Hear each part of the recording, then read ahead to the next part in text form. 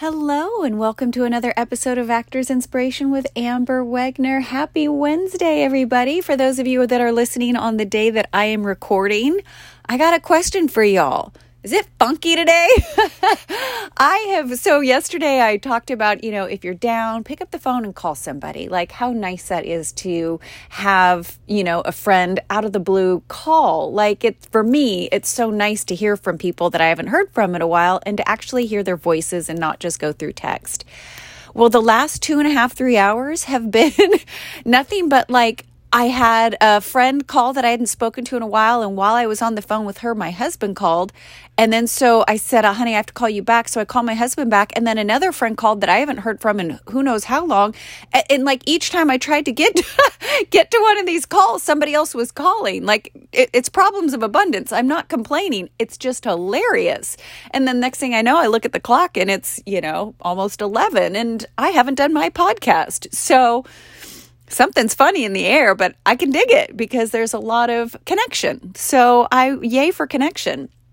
And today is December 1st. We all know that I love the first of a new month, the first of a new week, the first of a new year, which next year is right around the corner. How is that even possible? So I guess we can do a little reflection as we are approaching December 1st, which is the last calendar month of 2021. So did you accomplish some things that you wanted to do? How about, before you answer that, take a look at all the things you did accomplish. You accomplished a lot this year. 2021 had a lot of pitfalls, obstacles, and a lot of opportunities. So where did you cash in on some opportunities this year? Where did you create some opportunities? And what are you going to do with this last 31 days of the month of the year to capitalize on the the stones you have not yet unturned? We still have time to create miracles by the end of this year. So what are you going to do with that? We have so much time still. So happy first of a new month and end of a year. It's kind of cool. We have a lot to celebrate. So I wanted to give a quick rundown. I'm still on my NBC tour of shows right now, but I did get some listened to and watched, and I wanted to give just a quick little update. So Brooklyn Nine-Nine is one that shoots in Los Angeles. I wanted to like it more than I did, and I share these as just my opinions because I want to hear yours. So Terry Crews is in Brooklyn Nine-Nine. He's one of my favorite actors. And so I love him. I love his performances. I think the writing's interesting, but I don't know. Something about the show didn't catch me. And then there was a show called Debris with a guy named Jonathan Tucker, and he is an incredible actor. I first fell in love with him on, I believe it was a Netflix show. God, it was about MMA fighting. It's not coming to me right now, but that's the first time I was introduced to this actor, and he's intense. But Debris did not get picked up for another season. But it was interesting, and that one was shot in Vancouver, so that was another show that was shot outside of my market. And then I watched a game show called Family Game Fight with Dax Shepard and Kristen Bell. Have you guys watched that? It's actually really funny, and it introduces games that you can actually play at home or with friends or with family. I was cracking up, and the two of them together are hilarious to watch as hosts. I liked it more than I thought I would. So if you just want something fun and silly to watch, Family Game Fight is pretty freaking hilarious. So I gave a thumbs up on that.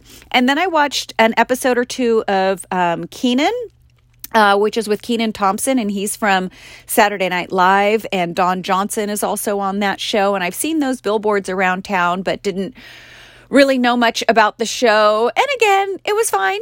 Didn't love it, didn't catch me, didn't hook me to watch more than I watched the pilot, and then I watched the second episode, and I was like, no, not invested, but yay that they have that show, and that is something that's shot in LA, so I did want to be familiar with it because that's something in my market. And then the one that I stopped at because it completely got my attention and I absolutely loved it, and it's also shot in Los Angeles, is Mr. Mayor with Ted Danson and Holly Hunter. Oh my gosh, if you have not watched Mr. Mayor, can I suggest you dive into that in deep dive? It's co-written by or co-produced by oh my gosh, why am I blanking her name from Saturday Night Live? It'll come to me. The girl with the glasses, she always did the nightly reports. Tina Fey, my goodness. It's so flippin' hilarious. It's so smart. And I just think it's so well done. So Mr. Mayor got my vote so far for the NBC shows that are running right now. And my favorite for the CBS shows was Ghosts. So CBS, Ghosts, Mr. Mayor, NBC, and I still will stay tuned with NBC because I still have a couple more shows to keep an eye on.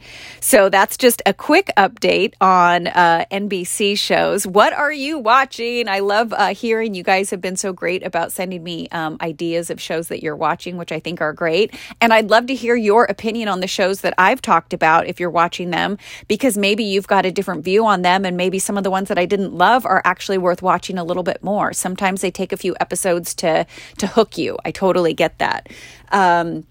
So share with me. Let me know what your thoughts are.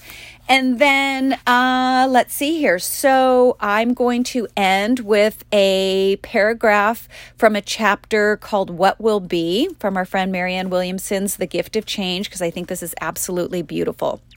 She says, I remember how obsessed I used to get wondering what my life would be like in the future. Now that my past self's future is here, I regret having wasted any time thinking about it at all when such a glorious present was available to me then.